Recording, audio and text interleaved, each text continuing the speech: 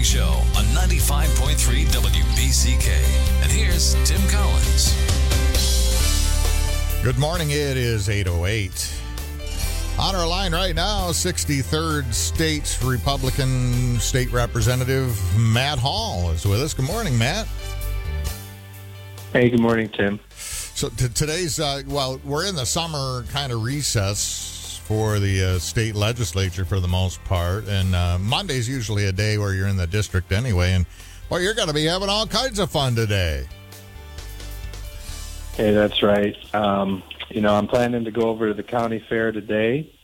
The Republicans have a booth there, and every year, and so I'm looking forward to going. I try to go to the fair because it's an opportunity to just meet with people across Calhoun County and to listen to their ideas and to talk about the work I'm doing to represent them. And then later this afternoon, I'll be going into the ribbon cutting for firekeepers. They're finally opening up the new tower there, and they've done a great job. I was able to tour it a month or two ago, and they've moved. They're moving all the restaurants into this main lobby. So then kids and stuff can get into them, because when they're on the casino floor, if you're under a certain age, 21 or whatever, you can't get into them. But by putting them into the new lobby area, they can, and that'll be good dining options for people. And then they built up that tower and they put a suite on every floor. It's pretty impressive what they're doing there, and I'm looking forward to the ribbon cutting, and hopefully they'll be able to get some convention traffic, because they're like 98% full every night over there, and it'll be another opportunity to bring more people to Calhoun County. Looking forward to that ribbon cutting over there this afternoon, Tim. Excellent. And then you can go back to the fair some more and have some elephant ears and ride the rides. Well, you are the chair of the tax committee, right? That's right. So you'll probably hear from a few constituents about that out at the fair, out at the GOP booth. As far as, as funding here for our roads and stuff, we got billions of dollars coming into this state due to the federal virus stimulus bills, and, maybe more if another big infrastructure plan gets approved by Congress. And I'm wondering how we're going to spend all that money and ensure that it's spent wisely. And any thoughts on how we should be spending that? Well, it was interesting, when the federal government gave us all this money in that bill, they put a provision in there which tried to say that you couldn't use the money to cut taxes and you couldn't use the money to pay down debt. Fortunately, there's been some federal court rulings that have basically invalidated that language. And so, those are some things we're looking at. In particular, something that I'm thinking about is cutting the income tax, the Michigan income tax. You probably remember a few years ago, Governor Granholm raised the tax from 3.9% to 4.25%. And when she did that, she made a promise that they would reduce it back to 3.9, where it was before, after a couple years. Basically, she said we're in some tough economic times and we needed to raise the income tax temporarily. And that's lasted over a decade.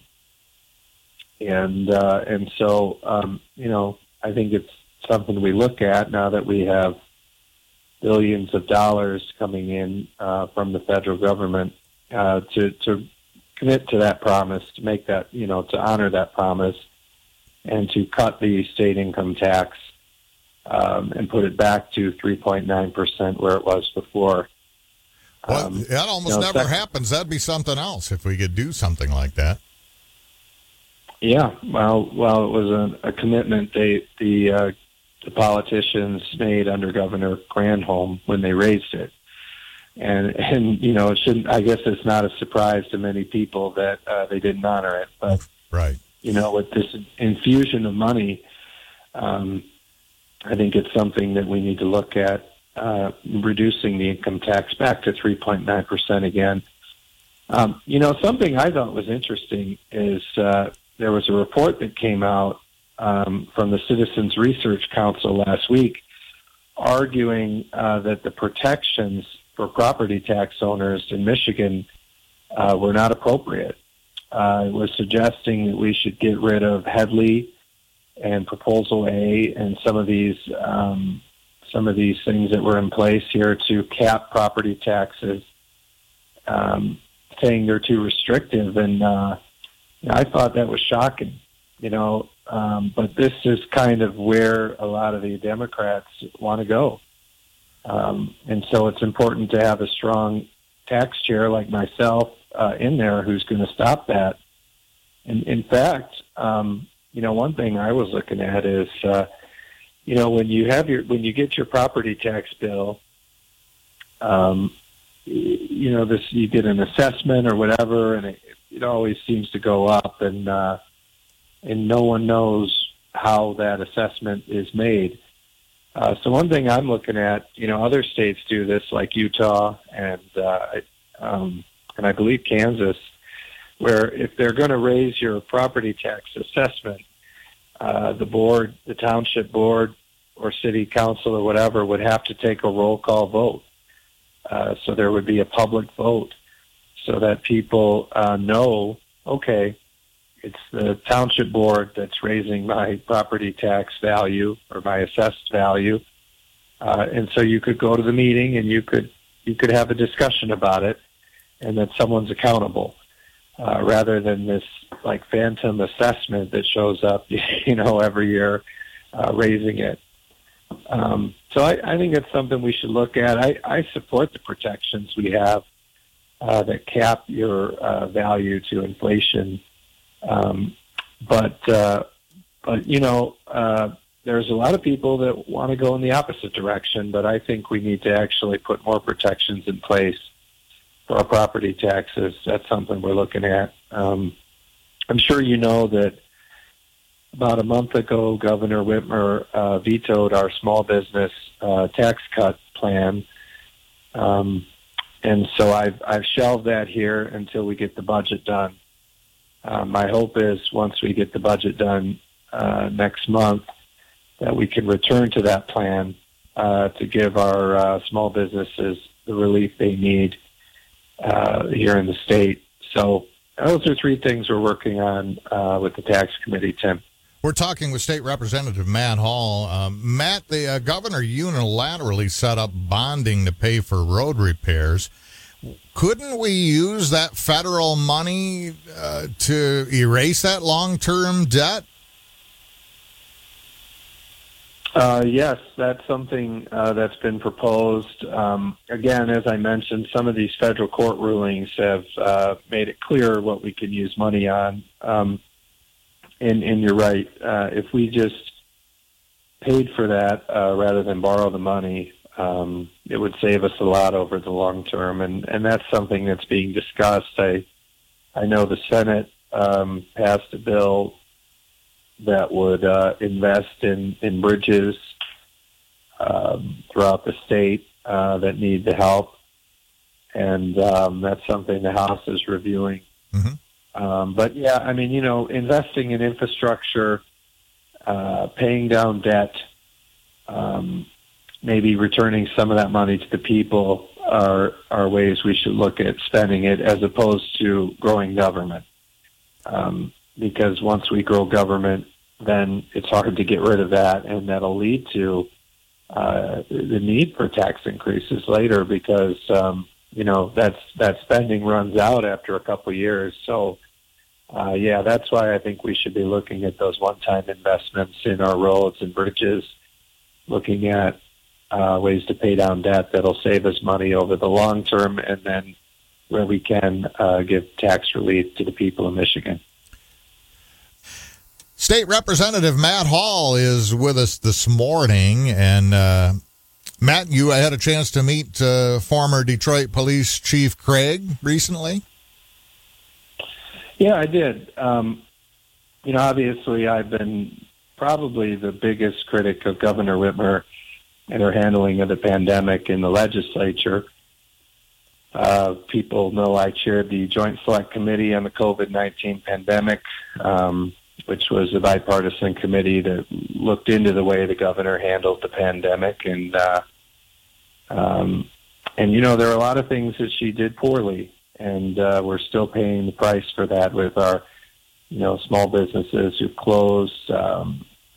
You look at this talent and the workforce problems that we have right now with this unemployment benefits that pay more than working, and restaurants and stuff throughout our state. Many employers who can't hire people, had to reduce hours. I mean, you probably know, like Schuler's in Marshall, where I live, not open on Mondays because they can't find people to work, and there's thousands of examples of that throughout our communities. So I was able to meet with Chief James Craig from Detroit, who's started an exploratory committee to run for governor as a Republican. And I was very impressed with him, and I believe he'll run, and I'll be supporting him because we need somebody else leading our state. And, in particular in this time where Democrats, we've seen the rioting in the cities. We've seen the increase in crime. We've seen this political correctness take precedence over the important work that our law enforcement are doing in public safety. I think it's time we have somebody who understands these things as governor. And Chief Craig has dedicated his career to public safety. When he was police chief in Detroit, they were turning things around there.